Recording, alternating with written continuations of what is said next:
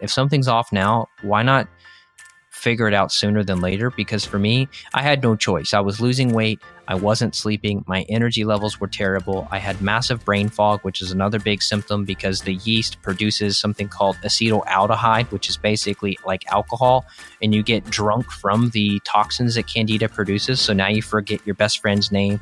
Now you forget where you put your keys and your wallet and your cell phone. That's when you got to fix stuff. Now, can you get fixed if you're at rock bottom and you're listening? Totally. But man, it's just a lot easier when you're not that deep in the rabbit hole. Welcome back to the Essentially You podcast, all about reinventing your health with safer, cheaper, more effective natural solutions and powerful lifestyle changes so that you become the CEO of your health. I am your host, Dr. Marisa Snyder. Today I'm talking with Dr. Evan Brand, and we are discussing the connection between gut bugs and the root cause of fatigue, weight problems, and hormone imbalance. Now, you may not realize it, but most doctors are specifically trained to quickly make a decision about what medication to recommend for a symptom or a disease. Sadly, there are very few practitioners well trained to identify the root cause of those symptoms or how to educate their patients to address those root causes. And that's especially true when it comes to gut health. Luckily, we are in for a treat because Dr. Evan Brand is one of those rare functional practitioners, and he is specifically going to break down exactly what to look for when it comes to gut infections and how they are often the root cause to other chronic diseases. Now, in case you're concerned that you may have a gut imbalance, such as inflammation or leaky gut or irritable bowel syndrome, here are some key indicators to consider. If you are experiencing some of these symptoms below, it could be a sign that your gut is at the root cause of your poor health that's happening right now. The first one is chronic constipation or diarrhea. Number 2 is mood imbalances. That's right. Your mood can be a clear indication that something's going on with your gut. Next is skin rashes or skin irritations, regular pain medication usage, and you're experiencing other gut symptoms such as gas, bloating, and acid reflux. Now, I bet you're wondering, okay, yes, I have a few of these symptoms, but what can that mean or what can that lead to? Well, it's important to understand that the rise of chronic disease, including chronic fatigue and autoimmune disease, can be attributed to a lot of factors, including the use of pesticides, toxins in our food, air, and water, overuse of medications, chronic viral infections, mold exposure, chronic stress, and even genetics. Many of these subjects have been touched upon on this podcast, but the most important factor is really the way that we eat here in America. I know that you've heard of the standard American diet, which is really processed foods, sugars, carbohydrates that aren't serving genetically modified ingredients, and then also foods that are low in fiber, plants, antioxidants, and core nutrition. Now, the standard American diet most specifically can cause a lot of gut imbalance, potentially leading to other health issues. Now, it's important to also know that the gut is known as a second brain, comprised of numerous microbiotic organisms regulating and protecting the mucosal lining. Now, the mucosal lining is important because all of our key nutrients from that food that we ate is actually heading into the bloodstream to really allow our bodies to function on a day-to-day basis. Now, when there is an imbalance known as dysbiosis, studies have shown that increased inflammation in the body can predispose our body to a number of chronic diseases. Now you're beginning to kind of see the connection. Now, when the permeability of our gut lining has been altered due to what we eat, our stress levels, our medication usage, or just a bombardment of toxins due to our environment, this allows toxins, bacteria, foreign substances such as food, proteins, and antigens to enter into the bloodstream, causing leaky gut. Now, this ratio of microorganisms is super important as well because the type of bacteria residing in the gut. Remember, some of it can be very beneficial, which is so critical to the way that our bodies function and the way that we even break down food, but others of those bacteria can be harmful. So beneficial gut bacteria, as I mentioned before, acts as that protective lining to the gut mucosa that keeps foreign substances from entering outside of the body or into the bloodstream rather, when they shouldn't. So when there is a change in the composition of the amount of good bacteria versus pathogenic bad bacteria, or even other pathogens such as parasites, viruses, candida overgrowth, it really just depends. This can affect the immune system regulation of the gut, making it harder to fight off these infections and easier to develop diseases such as autoimmune disease, chronic fatigue, and hormone imbalances. Now, this is exactly what Dr. Evan Brand specializes in. I'm excited to bring his expertise to you today.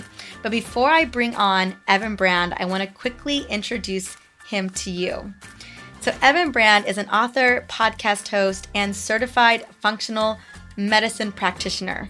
He is passionate about healing chronic fatigue, obesity, and depression because he had his own issues with irritable bowel syndrome and depression early on in life. Now, he uses at-home lab testing and customized supplemental plans to really get to the root cause of what's going on for a range of health symptoms. Now, Evan Brand's podcast, called the Evan Brand Podcast, has had over 6 million downloads and counting, and he's also been the author of many books. Now, if you want to check out Evan Brand or even schedule a consultation with him, you can check him out at his website, evanbrand.com. Well, thank you, Dr. Evan Brand, for coming on the Essentially You podcast. I am so thrilled to have you today. How are you doing? Thanks for having me. I'm doing awesome. I'm glad to be with you. Wonderful. Well, I want to jump on in.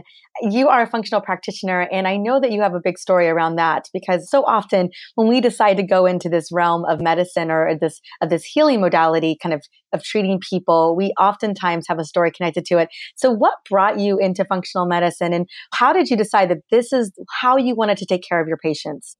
Yeah, great question. I had to do it to fix myself, really, which is most of us were wounded warriors. We've got scars and battle wounds from what we dealt with. And for me, it was irritable bowel. I got a diagnosis of IBS when I was a teenager and dealt with depression for probably a decade. I mean, honestly, I do so many interviews a year that the longer and longer and the more and more I think about this, the further back I can trace back my symptoms to even early childhood when I would just brush stuff off and I thought it was normal, like being just exhausted and feeling like there was a cloud over my head and having skin issues and gut issues. I mean, some of the stuff I just brushed off that now I look back and I was like, man, I was like 8 years old. I was 10 years old. I was 12 years old and I already had symptoms.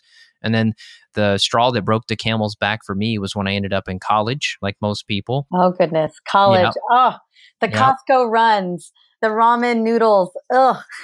Yep. So I went to business school and figured I didn't want to be a bean counter, but that's when my health really took a dive because I was working third shift at UPS to pay for college. And so I was up at midnight. That was when my shift started at work and I would get off at 5 a.m.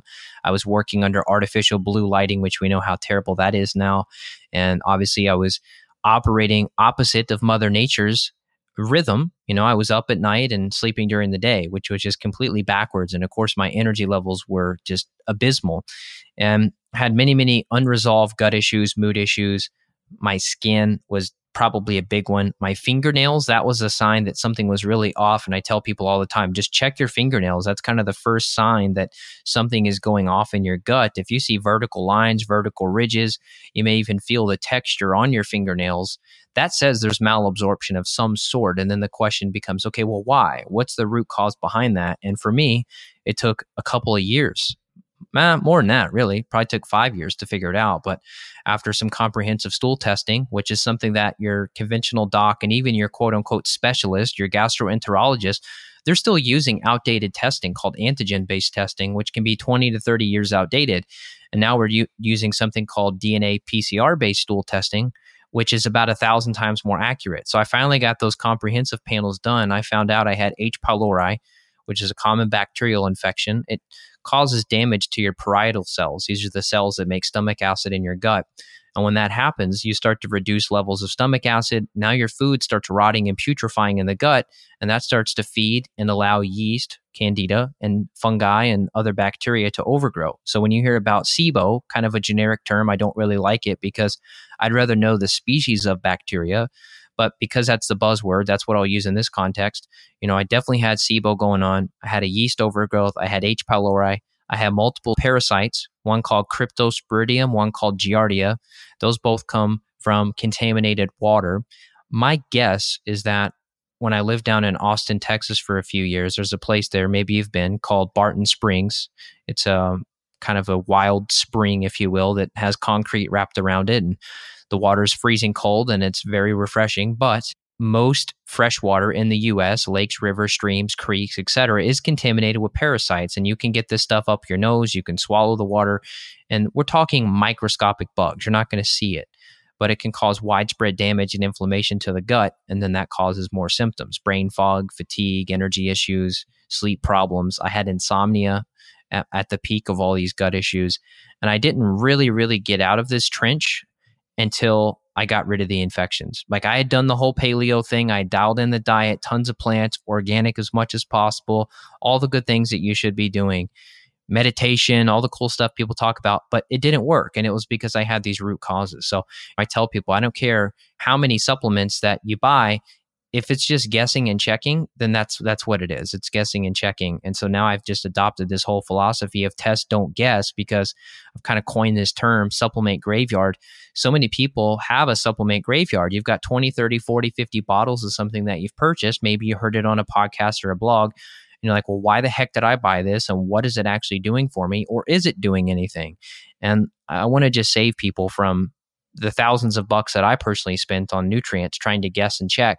And that was before I got the data. But once I got the data, I cleared the infections, and now I feel pretty darn good. You know, a couple little random symptoms will pop up here and there. Like, I just put a podcast up today actually about this story, but a couple weeks ago, I popped up with a couple heart palpitations. I was sitting down at night with my wife, and I started having some heart palpitations. I thought, okay, this is strange. I'm not stressed. The next day was an off day. Wasn't stressed about work. Slept pretty good that night. Blood sugar was pretty stable. Kind of ruled out all the cortisol, adrenal stuff. And finally, I thought, you know what? I'm going to go run some blood work. So I threw together a little custom blood panel, and I looked into my iron and my ferritin levels and my iron saturation. And guess what? My iron and ferritin were like 5 times higher than normal. And what you'll discover is high iron, high ferritin, they can cause the same symptoms as low iron, low ferritin, which is something we typically see with women due to excessive menstruation. We'll see things like hair loss and fatigue and breathlessness. You know, the women just can't catch their breath. A lot of times it's a iron ferritin anemia. Me, I was off the charts. So long story short, you're like, okay, Evan, this is a tangent. How'd you get here? Well, it's because I'm telling you, look, there's no finish line with all of this. There's always going to be symptoms that pop up in your life. But if you can know what you're doing, you can run some tests like that. I literally threw together a blood panel. I printed out the rec form. I ran straight to the lab and got it done. And then a few days later, I have my results. So it's like, when you focus on data, then you can figure out what's going on. So then I went to the American Red Cross. I donated as much blood as I possibly could. And then now I'm taking a bunch of different herbs to try to hurry up and get the iron and the ferritin back down. And I screwed myself up too, because I love vitamin C for supporting adrenals. Mm-hmm. I was doing vitamin C like all day. But the thing I forgot is that vitamin C increases the absorption of iron, especially at meal times. And here I am doing grass-fed steaks and bison and things like that while I drink my vitamin C. So if I was a female and I had low iron, I would have been in good shape. But being a man who's not consistently losing blood, my iron was through the roof. So that's kind of my long story that takes you to present day. I love it. I appreciate that. And one of the things I took away from that is, one, all of the kind of the fact checking, the testing that needs to be done. When you're taking care of your patients, I know that you see a lot of different types of people. What are some of the big things that pop up the majority of the time? What are some of the consistencies that you're seeing going on? I would say infections are huge. I had a guy this morning, a chronic fatigue client. He'd been fatigued. He told me as long as he could remember. He said he was like passing out in elementary school and middle school on his desk, just never feeling refreshed from sleep. So I would say fatigue is probably number one. Mm-hmm. And then when you look at the fatigue bucket with somebody, you're always, I picture any health problem as kind of a bucket. Okay. And it's like cancer, fatigue, insomnia. Okay. You've got this bucket. This is the issue. What are the ingredients inside of this bucket that we can investigate, identify, and then we basically plug those holes or we drain the bucket. So with fatigue issues, I mean, we've seen, and this is a real statistic, believe it or not, in the past decade, we've seen chronic fatigue accelerate 11,000% increase. I don't even know how to comprehend that. 11,000% increase in chronic fatigue in the last decade. That's nuts. And depression, Now the Center for Disease Control is saying, which I predicted this several years ago. If you go back to my old podcast episodes in like 2012, you'll hear this. But I said, look, depression was sitting at number 3 back in about 2012. And I said, I guarantee in the next 3 to 4 years, depression will take over. And guess what? It did. So now depression actually is above heart disease as the number 1 cause of disability in the United States. I just actually posted something today too, that the World Health Organization is saying that we've seen the biggest spike ever in depression in teenagers, which no surprise, social media and all the other factors, part of that, depression is the highest even among kids now. And so I've had 5 and 8 and 10-year-old and 12-year-old clients, and the parents will tell me that these kids are suicidal and they're not even 10 years old yet. And of course, people say, oh man, what is wrong with these kids? And the answer is always multiple things. But when you ask, okay, what are you finding? So those are kind of the big symptoms. And then what am I finding that are the causes? Well, the infections are huge. So about 1 in 3 is the average for parasites. So out of tested, let's see, how many tests have I run? I've lost track. It's over 2,000 clients that I've tested now via stool and urine and saliva for hormones. And I would say 1 in 3 has parasites. So that could be Giardia, could be Crypto, it could be Blastocystis hominis, it could be Dentamoeba fragilis, Cyclospora. There's many, many others. Worms, I'm actually seeing quite a bit of worms. This is very new technology, like within the last 2 months. So I don't have as long-term data as I would like on this, but I'm seeing worms like hookworm and whipworm almost every day. And these could be anywhere from an inch to a foot. And we start using various herbs to push these worms out. People will see it. They'll poop out a foot-long worm and send me a picture. I've got more pictures in my inbox of worms and poop than I would like, but that's the reality. And then I would say 2 out of every 3 people have candida overgrowth, if not 3 out of every 3. Put it this way to you.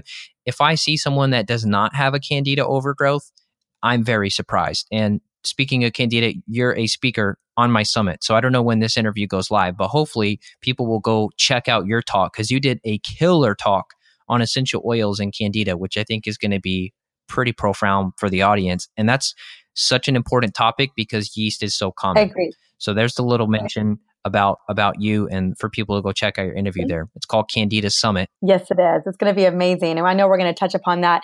And so you're talking about the 11,000% increase.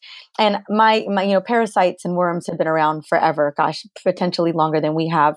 What else is playing a role here? Because it can't just be the parasites. It can't just be the gut imbalances or the microorganisms that are existing in our gut. There has to be something else happening with us where we've seen such a massive increase in depression and anxiety, exhaustion, fatigue.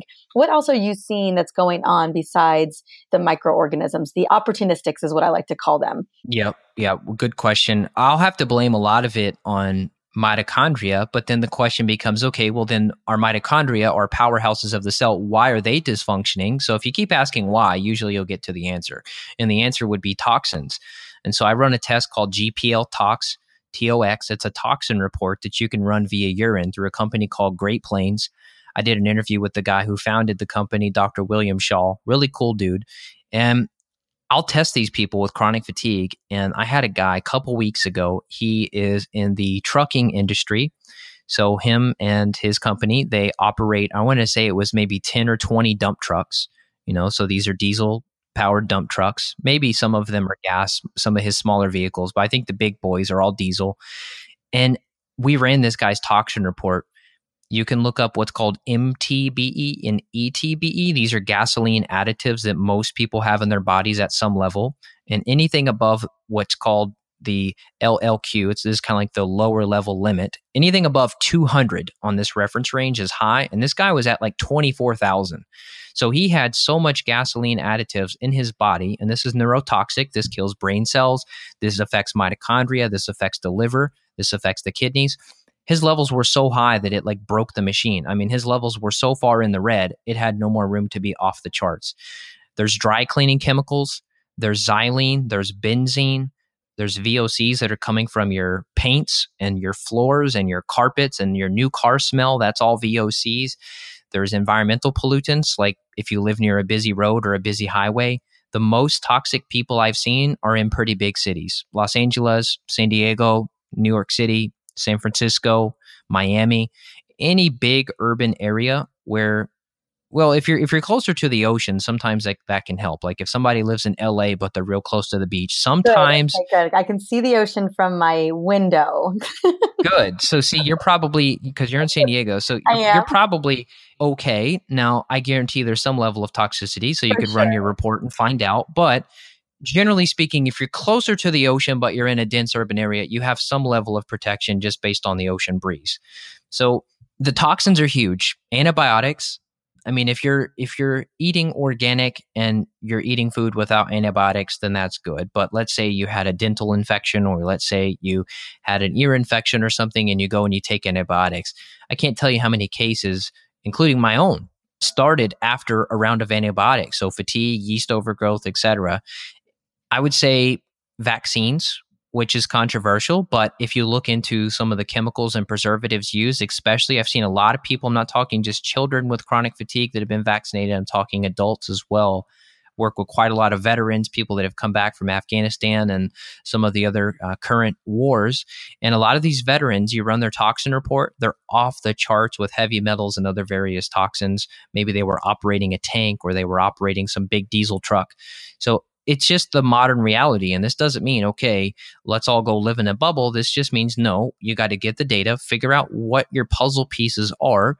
Because think about it like this. If you're a Lyme expert, you're going to diagnose everybody with Lyme and you're going to say, okay, their fatigue is caused by Lyme. If you're an adrenal expert, you're going to say, oh my God, everyone has adrenal fatigue. Everyone's problems are adrenal issues. If you're a thyroid expert, you're going to come on and say everyone's issues are their thyroid. So I try to be a specialist, which is good in a sense because I work on the gut so much, but I try to be a generalist functional medicine guy too, which is say, look, okay, I don't want to have dogma. I don't want to try to blame everything on one thing because it's usually incorrect if you do so.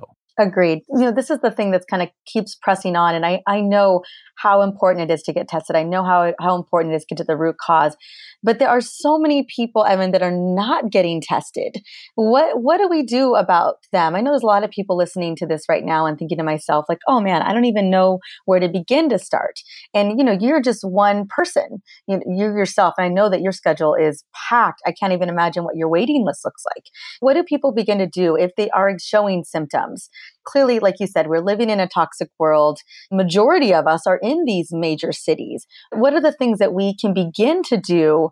Because you talk about that supplemental graveyard, I take supplements every day. And luckily I've been tested. And I know even with being tested, and you kind of gave that example today as well, that even though I have done all this good work, all of a sudden I started having these palpitations. I knew I needed to get more testing. And you were able to kind of whip up a tailored panel real quick. But I know that's not everybody. So what do you do for people who aren't able to get to someone like you or myself? Well, one thing I forgot to mention too are the various pesticides. So if you're not eating 100% organic at home, make that your goal. Yes. Also, make sure that you're not using a bunch of chemicals and crap around the house. I had a lady who I've never seen a level on her toxin report. She had this insecticide that was just off the charts. I said, are you like in the bug industry? Like, do you go around spraying people's houses for bugs or something? Like, what's the deal? I don't have an explanation. I've never seen somebody this high. She goes, oh no. She goes, I'm a freak about bugs. She goes, if I see one spider, I call the bug man and have him come bomb my house. I'm like, oh, good Lord. So this lady, she hires the bug people to come in probably 12 times a year. She has several young children and they just bomb the entire house with the bug chemicals. So make sure that you're not doing something silly like that. Make sure you're not using Roundup. It's got such a cute little name, Roundup, weed killer. It's like, okay, this is glyphosate. This is one of the biggest. And a lot of times it's combined with 2,4-D, which is another ingredient that was used in Agent Orange, which they sprayed from above during the Vietnam War to take the leaves off the trees. It's a defoliant and it's toxic stuff to the mitochondria. So if we're kind of talking about the context of fatigue, which is probably the most common symptom that a lot of your clients or patients are listening to and dealing with, that's a huge one. So if you get the glyphosate out, you stop using Roundup, you start using organic products instead around the home. Or if you pay somebody, cool, there's organic lawn care services you can hire. There's peppermint oil, for goodness sakes. I mean, there you go. I just bought some cedar oil. Where I live, we've got a ton of woods and a ton of ticks. And so I've been looking for a natural tick kind of spray, if you will, for the outdoors. So I bought this. It's called Wonder Side. It's pretty cool. It's an Austin company and it's a concentrate. So you just hook up your water hose and you just spray your yard with it. And like I said, we've got tons of wood. So I'm hoping that I can reduce the amount of ticks. I've already pulled off probably 15 or 20 ticks off myself this year and we're just getting started. So really hope to mitigate that. And then back to your question about testing, what do you do? Well, I mean, people like you and I can order testing. So even if you have to wait a month to get to you, or you got to wait a month or however long it is, 6 weeks to get to me, you can still run testing now. So try to get those foundations run. And I would say your foundations are always going to be looking into the big body system. So this is your adrenals that you can test with saliva. Some argue that urine testing's better, although the literature is not really saying that's true. There's stool testing that you can look at that you can do at home. There's urine testing, which we talked about for chemicals. There's organic acids testing you can run at home. And that way, if you're waiting for a practitioner to have availability, you've already got testing in the works. And then if you're thinking, okay, then the next question comes up, okay, well, functional medicine is generally a cash service. It's not covered by insurance, et cetera. What do I do? Well, that's when you've got to have either a coin and you flip a coin because all these labs are important and you say, okay, heads, I get this test, tails, I get that test, or you reach out to a practitioner and you say, okay, based on my case, I've got a limited budget. Here's my priorities. Where would you start? And then you have to just pick. My bias is the gut because that's where I see so many things change with people and that's where I see significant progress. For example, with chronic fatigue, it's very rare that I use energy supplements with chronic fatigue clients. And people are like, okay, you don't use energy supplements. How do you fix them? If you just fix the gut and you get them to start digesting their food better, all of a sudden they get 50, 60% more energy in 6 weeks. And it's crazy. And I can't even believe it. And I was actually shocked and I didn't even understand the mechanism at first. Why, when you fix gut issues, does energy get better? But it makes sense. You've got to have these amino acids that come from your protein. So vegetarians, vegans, they're guilty of not getting enough aminos in a lot of cases.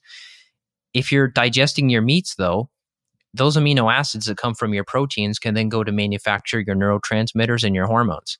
And if that nutrient absorption was messed up because you had an H. pylori infection for a decade, well, you can see how just fixing the gut bug, using digestive enzymes, potentially probiotics, depending on what phase you're in, all of a sudden energy levels better. And we didn't give you energy supplements because now you're making your own energy. So that stuff's pretty cool. And it's always just so rewarding to see stuff like that. I love that. That's a really good way of looking at it. And I want to talk dive a little bit deeper into gut. As one of the things that you're looking at all the time or what you're seeing when you're doing your testing are the parasites, the worms, the candida. What are core symptoms that people begin to experience outside of fatigue? Is it bloating? Is it constipation? Things that because a lot of people don't realize that it's all happening in the gut first and foremost. So much of our inflammation is happening there, but then we start to see symptoms in our thyroid. We start to see symptoms in our adrenals.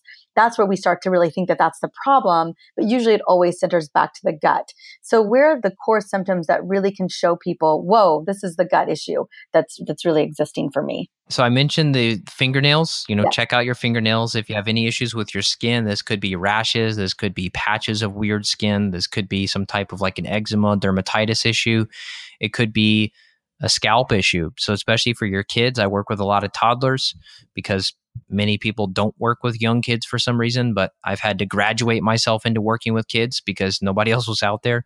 A lot of kids with cradle cap, if your kid has cradle cap, that's a candida overgrowth in the gut. And you could pay the money and, get me to prove it to you on a piece of paper. But trust me, if you see a scalp issue, like a big yellow crusty scalp or some dandruff, there's likely a yeast overgrowth in the gut.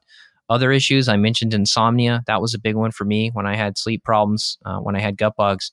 Waking up, not feeling refreshed. That's a big one. Issues with appetite. So appetite could go either way. Appetite could go down. When I had H. pylori, I had no appetite. And I actually lost a bunch of weight. That's how I figured something was wrong because I lost like 25 pounds without trying. I was freaking out. Thought I had cancer or something. Thank goodness I didn't. Just had infections that were stealing my nutrients.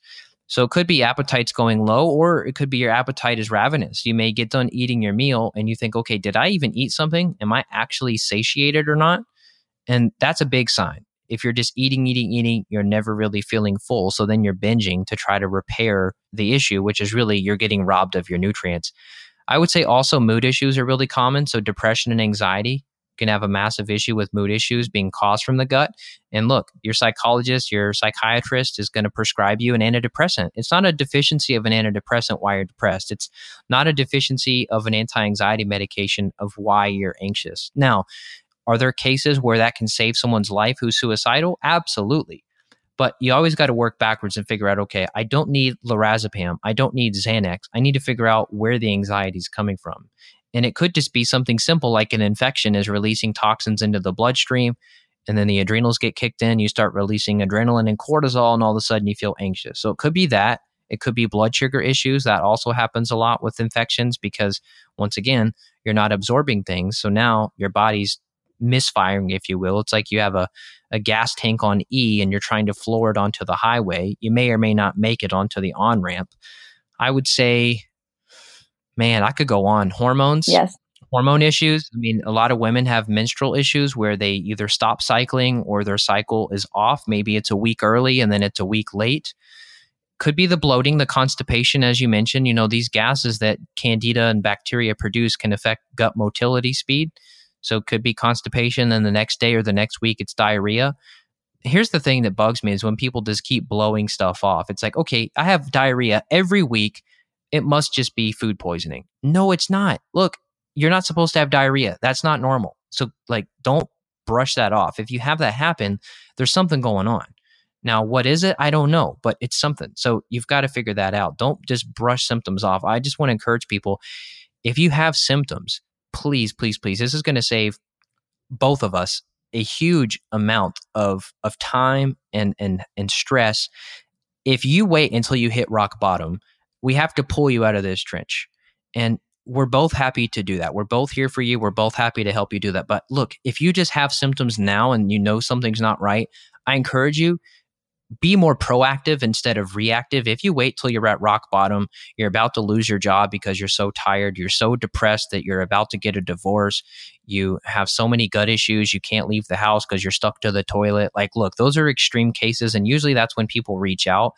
I just want to tell you, look, you don't have to do that. If something's off now, why not figure it out sooner than later? Because for me, I had no choice. I was losing weight. I wasn't sleeping. My energy levels were terrible. I had massive brain fog, which is another big symptom because the yeast produces something called acetaldehyde, which is basically like alcohol, and you get drunk from the toxins that candida produces. So now you forget your best friend's name. Now you forget where you put your keys and your wallet and your cell phone. That's when you got to fix stuff. Now, can you get fixed if you're at rock bottom and you're listening? Totally. But man, it's just a lot easier when you're not that deep in the rabbit hole. I hear that. Absolutely. And I absolutely agree to that 100%. And so often exactly people come at that rock bottom state. Okay. So let's say that for the most part, we're going to focus on the gut. Where do we even begin to start? So I know that we do have the Candida Summit. And so then I think a big reason why you had decided that you wanted to run a summit on Candida was because you see so much a proliferation of this in your patients, pretty much all of your patients. So let's say that a good majority of people are dealing with Candida in the gut. Where do we begin? And the panels come back exactly, they have it. How do we begin to repair Candida? I know that a lot of different practitioners are jumping onto the summit. A lot of people have different ideas about this, but this is something that you treat pretty much every single day in your practice. Where do you start with one of your patients? So first, I'll refine the variable a bit. So if it's just Candida, yes, that's going to be pretty easy. But I will say it's rare that it's just Candida. So we'll kind of say the typical situation, which usually it's Candida, anywhere between 3 to 10 different species of bacterial overgrowth. Could be Clostridia, it could be Pseudomonas, it could be Streptococcus, it could be Citrobacter, it could be Prevotella. If you just Google Prevotella copri, COPRI, Prevotella is an infection I see a lot because I see a lot of RA, a lot of rheumatoid arthritis, and Prevotella is present in 75% of people with RA. So that's just a little fun fact for the day.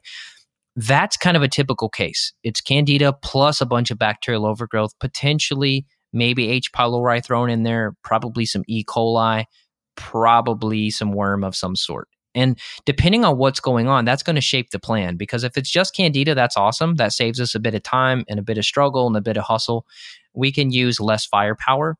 So I have a formula called Microbiome Support 3, and it's a blend. And I use this 1,000 plus times. This is things like olive leaf, Paul de Arco bark, French tarragon leaf, Tinospora, horsetail, and a couple others. We can just throw some herbs at it like that and probably get rid of candida. But if it's parasites and bacterial overgrowth as well, we've got to bring in some more firepower. So we may throw in things like barberry, we may throw in bearberry, we may throw in berberine, we may throw in some caprylic acid. There's 20, 30 different herbs, which a lot of us practitioners rely on, and everybody's going to have their personal spin and favorite on which one they think is going to do the best, whether it's oregano or something like monolaurin, which is like a coconut extract. I don't really care what blend you use as long as it works. So could you just randomly buy a bunch of these herbs I've mentioned and throw it together and get success? Maybe, but it's probably better to use someone's formula that's going to have a combination of everything and the right ratios and blends, like I said. So there's tons of stuff out there. I'm not telling you, hey, my way is the only way. I'm just telling you what I've done that works. And then the question with candida always becomes, okay, well, what about fermented foods? Things like kombucha and sauerkraut and kimchi. And my answer, and this is not some scientific study, because who's going to study this? There's no money in investigating this. This is just a clinical pearl I found. When people have a yeast overgrowth, generally speaking, I will pull out the kombucha and some of the other fermented goodies just for the first 3 to 4 weeks so that we can make progress with the yeast. I agree. Yeah, I totally agree. I take people off. It amazed me how much people drink, like how much kombucha. They're addicted to this stuff. No, I mean, I love kombucha too, but you can get crazy with it. The worst case of a yeast overgrowth I've ever seen, when you got the organic acids back, there's 2 markers called arabinose and tartaric acid. These are ways that we can measure the level of yeast. The highest level I've ever seen was a lady who was drinking 5 kombuchas a day. I mean, that's just nuts. Okay, kombucha is good, but a gallon of it's not good. So no, I always recommend like a shot. I would agree with you. I think a conservative approach is much smarter. And is it bad for you when you have candida? Not necessarily. I'm not saying it's bad. I'm just telling you what I do to get success, and I pull that stuff out temporarily. Now, can you add it back in? I'm sure. But I want to try to take the gasoline off of the fire. So it's like the firemen show up to the fire and there's a little kid in the back pouring gasoline on the fire, and these guys are in the front. They're throwing all the herbs in, which is the fire hose, and they're trying to put out this fire, and they're like, okay, we're giving all these magic herbs that Evan said should work, but yet the candida is not getting better. And it's like, okay, well, there could be somebody putting fire on it, like a lady who's doing 5 kombuchas a day. Well, and not just the 5 kombuchas, but okay, so we've got the herbs, and I'm assuming it's more than just the herbs, because I feel like even with the strongest herbs that are really targeting a worm or candida or bacterial overgrowth, if you're continuing, like you said, the fire, if you're continuing to put fire on the situation, although you've got the fire hose over here, I'm assuming other foods have to go as well. Yeah, and I don't agree with the approach of, okay, you basically need to just starve to death to beat candida. You know, sometimes these people come to me, Evan, I've been on this candida diet for 6 months or whatever. And yeah, it's heartbreaking to see this. Yeah. And it's like, okay, look, the perfect diet is not going to magically cure it. Like I had a woman actually this morning email me. She says, Evan, I've been doing a plant-based diet to cure my cancer. And I read stuff like that and I get sad because so many people talk about diet, and I started off my career as a NTP, a nutritional therapy practitioner. That's all I did. It was food is medicine, and I think food is medicine, and it's very powerful. Yep. But at a certain point, look, if you're just doing a plant-based diet to treat cancer or maybe candida, but just regarding that email, that's sad and that's scary to do that. So I think, yes, the diet can be a needle mover, but can you cure yourself of all your problems if you just eat this miracle diet from this book that you bought? Probably not. Now, do you need to reduce your mangoes and pineapples and all the crazy sugary fruits? Snicker bars? Yeah, exactly. Evan, they're still eating Snicker bars out there. Oh, I know. I can't even believe they still manufacture those. It's terrible. You know, a lot of people, I'm just trying to get them on mango. Oh, I know. Well, and I say there's a huge percentage of people like that still are needing the transition from fake food to real food. Yes. But we're talking about those who are actually, they come to you 4 months, they've been on this candida detox or whatever, and they've completely changed the food. And I've gotten those patients as well. And still we've got to do some modification on the diet. But you're telling me the big piece of this is really getting the right formula. That's the needle mover for you. Yeah, I don't think that, okay, if all of a sudden you were eating a handful of blueberries and you eliminate that handful of blueberries because, oh my goodness, fruit is evil, fruit is the devil, it's going to feed candida. I don't think that's going to be a significant needle mover. Now, could you potentially get better a few days faster if you were to cut out something like a handful of blueberries? Maybe, but I mean, if it's a pretty low glycemic fruit like berries and it's not causing any major blood sugar issues, you're probably going to be okay. I don't think you need to lose sleep about you had a little bit of fruit here and there. Now, there's always disclaimers and there's always caveats to that. So we're just kind of speaking to a big general audience. General. Yeah. I did fruit the entire time during my candida protocol when I had parasites and bacterial overgrowth. I did fine. I just did berries. I did not do anything sugary. I did not do kombucha. I cut out everything fermented, including yogurts and such. And for most people, I tell them to pull out dairy except for butter. Most people do okay with butter during a candida protocol. And I would say in 6 weeks, you should be making significant progress if you get a protocol dialed in. And then I just want to address one other common question, which is, okay, well, what about probiotics? Because everyone talks about probiotics and they're so cool and trendy and spore-based this and this comes from dirt and, you know, the probiotic world is just kind of silly. And here's what I found. And once again, this is not like, okay, black and white, science proved it, Evan's way is the only way. No, this is just what I've seen. Throwing probiotics in too soon can be the same as throwing kombucha in too soon. I've had people where, and maybe somebody listening is shaking their head, where they take some probiotics and they feel worse. And they're like, okay, so-and-so on this blog or podcast said this probiotic is amazing. I have to take it. So I spent $70 on it. I took it and I feel like crap and my joint pain flared up and blah, blah, blah. What's going on? And that's because you don't want to come in and fertilize the entire garden right away. You may need to remove the weeds first, and then you fertilize the garden. So if you throw all those probiotics in, sometimes that makes you worse. That's why 90% of the time, I only do probiotics in what I call the post-infection phase, which is phase 2. So clear out the bugs. Depending on the symptoms, depending on the infections, typically there's a retest in between to see if we've cleared out all the bad guys. If symptoms are better and budgets are concerned, we may skip the retest. And then phase 2, that's when we'll throw back in some of the fermenteds, maybe just like a forkful of this, a forkful, a spoonful of that, a sip of that, and see how people do.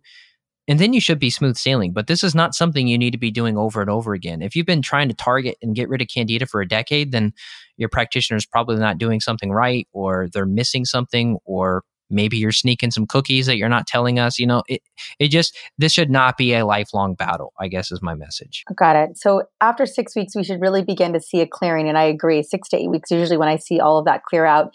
And then we're not talking about a lifetime protocol here. I mean, clearly a lot of habits need to be consistent. Lifetime, you know, this is all a journey. But when you're clearing those bugs, I mean, not that they're not going to come back, but we should be pretty clear. Things should begin to start working again. I would say so. Brain fog should be dissipating. Energy levels should get better. Your poop should get better. Your sleep would likely get better. Sex drive should get better. The way you feel after meals should get better. You shouldn't get 8 months pregnant and you have to unbutton that top button on your pants. That should not happen. That's not normal. So if that's still happening, you probably got some more work to do. Got it. And then just a real quick question.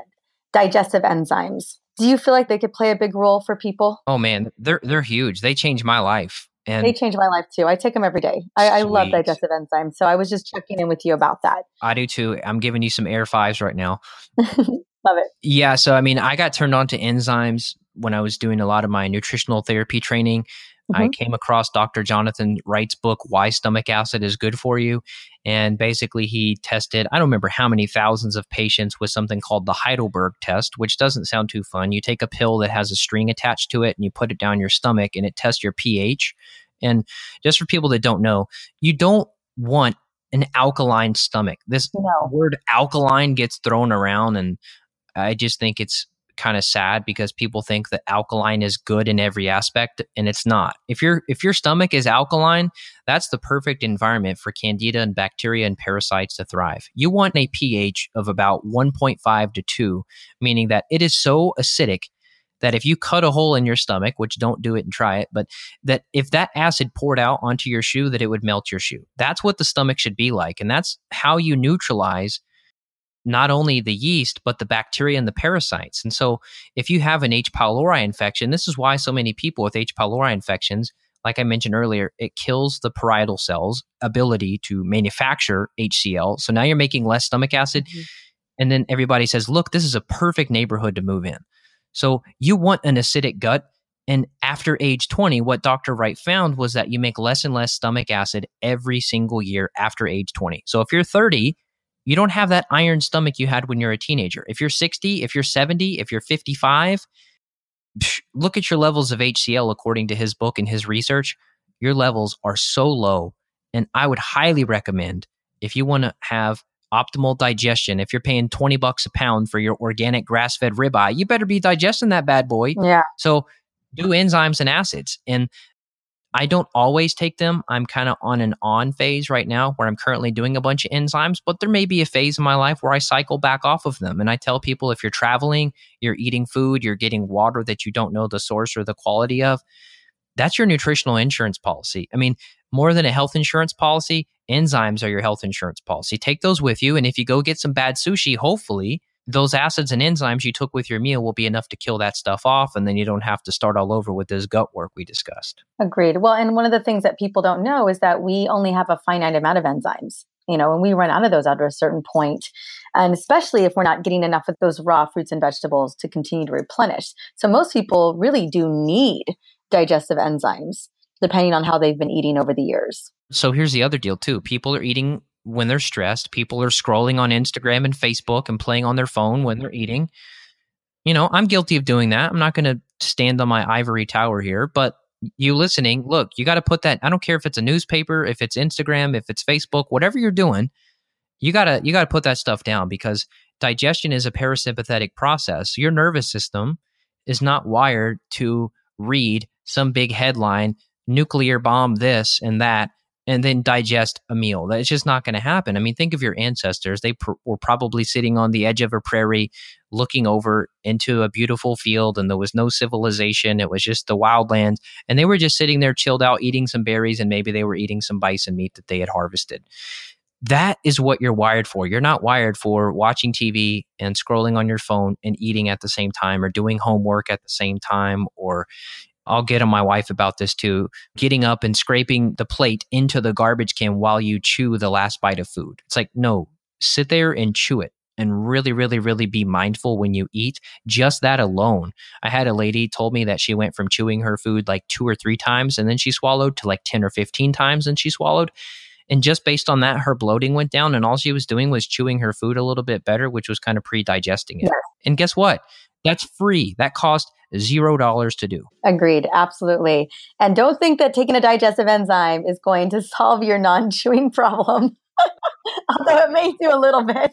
Right. I mean, and here's the deal too. You've got places like Chipotle and Qdoba and some of these other like fast food places where you can get higher quality, but it's so soft and mushy that you just shove that mush down your throat. It's avocado and guacamole and rice and meat, and you just shove it down and you don't even have to chew it. I mean, it's like nursing home food or something. It's just too easy. So you want to be eating stuff with texture that requires you to chew. Chewing is good. And when you start chewing, that sends the signal downstream through the vagus nerve to the stomach. Hey, look, we need to start making acids and enzymes. Food is about to come down here. And then the gallbladder kicks in and you start squeezing the gallbladder and you're pushing out bile so that you can help digest your fats. So this is how it's supposed to work. And then of course, PPIs, these proton pump inhibitors, they do the same thing that H. pylori does. They reduce stomach acid. So if you have heartburn issue, first of all, read Dr. Wright's book. Don't take it from me, but 98% of the time, your heartburn and your upset tummy, your indigestion, it's too low stomach acid, not too high. So I'll repeat that because people are like, what? 98% of the time when you have an indigestion problem, it's because your stomach acid levels are too low, not too high. And taking Tums or some other acid blocker is only going to make the problem worse. It can relieve the symptom for a minute, but it's not fixing the issue. I love it. Well, I have one more question for you. And we've covered some things and a lot of the things that you're personally doing in your home. But what would be the one daily habit, Evan, or natural solution that really moves the needle for you and your well-being in general? Oh man, what a cool question. I would say it's being out in the woods. And if you're close to the ocean, then go to the ocean. I don't care where you go, but just immerse yourself in nature. I've got a pretty big patch of woods behind me, and I'm out there every single day. Now, the downside is I get covered in ticks. The ticks. I was going to say the only thing that I'm concerned about is those ticks for you. It's bad. It's terrible. I mean, some of them are so small, they look no bigger than like a speck of pepper. I mean, you think, is that a freckle? Is that a mole? Is that a tick? Like, what is it? So I woke up in the middle of the night last night and I felt something crawling. Guess what? It was a tick on my side. So it is terrible, and I'm doing all the preventative strategies I can. But still, I'm not going to stay out of the woods just because it does provide so much benefit for me. My daughter, she's almost 2 years old. She loves going out in the woods. We go hiking together. Yes, we check her for ticks just as much. And I would say that's my solace. That's where I really find the mental clarity I need to resolve issues and work through projects in my mind. And I've got a solar powered fountain out back. So I just go out there and listen to the sound of the running water. We've got like 7 or 8 bird feeders. So my wife and I always have a pair of binoculars lying around. So we go watch a bunch of birds during the day. I mean, that's what keeps me sane. I love it. Thank you so much.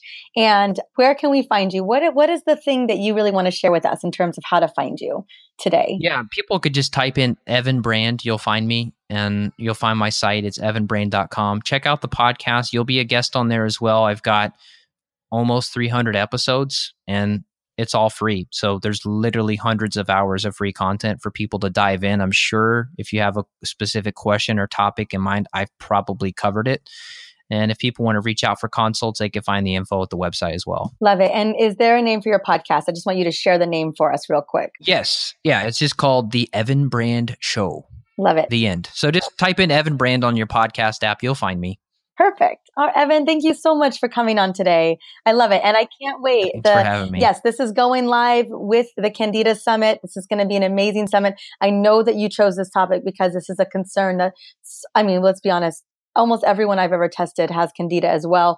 It is a big concern, and definitely you're going to get so much out of it from attending this amazing summit that's going live in just a couple weeks. My pleasure. Thanks for having me. And people can check it out. You may have your own special link, which I encourage you to use her special link to access the summit. But if you just Google or just type in candidasummit.com, you'll find it. And people probably know the summit model that listen to your podcast, but just to tell people how it works, basically you register, it's free. You get like 7 days. You can listen to all the talks for free if you have time. If you don't have time and you want to keep the talks, they give you the ability to purchase them.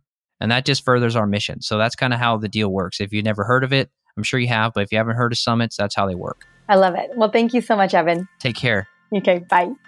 Now that the wheels are turning and you are really beginning to see the importance of your gut health, I want to invite you to take it a step further today and consider actually keeping a food journal for at least 7 days. And specifically, I want you to keep a food journal for at least 7 days because what you eat on the weekends can often be a little bit different than what you do on the weekday. And when you're writing down what you're eating, I'm talking about everything, breakfast, lunch, dinner, snacks, name it. I want to know exactly what you experience after you eat that food. Are you feeling sleepy? Are you having gas and bloating? Are you more energetic? Do you feel a mood shift? Brain fog? What is going on after you eat that food? And the reason for this is that food is most importantly information, and your gut is receiving that information and responding to it throughout the day. And this will give you a clear indication if certain foods are actually causing trouble or if some foods are really serving you and your body. Now, if you are concerned that you may have a gut infection or candida, and it may be connected to the root cause of what's going on with you, I want to encourage you to listen to at least a couple of the interviews on the Candida Summit that Evan Brand has created. Now, this summit isn't just about Candida. It's about healing gut inflammation, overcoming leaky gut. It's about connecting with that gut autoimmune connection and seeing how your gut is connected to mood, stress, and emotional well-being. Now, the experts that he's bringing on, again, are world-renowned gut experts. And they're not just going to be looking at Candida. They're going to be looking at overall how to heal the gut, how to get it back to balance, how to overcome dysbiosis, and what exactly is going on in the microbiome. So you'll have a lot of great insight and information to really put into action, even by just listening to a couple of these interviews. So as I mentioned before, I'm actually a guest. I'm a guest presenter, so hopefully you have an opportunity to check me out as well. If you want to register, I am going to have the Candida Summit registration inside of the show notes here on this episode. And it's easy to register, and the content is completely free. So you can absolutely listen to whatever you want. All you got to do is just go to the show notes. And this is going to be drmarisa.com/episode 26. I just want to tell you a little bit about what's coming up next. I am bringing on an incredible woman that you are going to feel so inspired by. My interview is with a good friend of mine and fellow San Diego resident, Steph Gaudreau. She's also known as the creator of Stupid Easy Paleo. And she shares the most amazing and personal podcast interview. You're not going to want to miss it. It's a very powerful conversation that I know you can relate to. And that's going to be on our next episode coming up. Now, as always, I just want to thank you so much for stopping by. And please just take a moment, if you have a chance and you haven't already, to share your feelings about the podcast. So rate and review the Essentially You podcast on iTunes. Or I would love if you feel like this episode has really resonated with you, or any episode for that matter. I'd love for you to share it on social media, or maybe just pass it along to someone who could really benefit from the content. That way we can get the word out and change the way we think about our health for ourselves and our family. Well, it's always a pleasure, and I can't wait to see you on the next episode. Until then, have a wonderful day.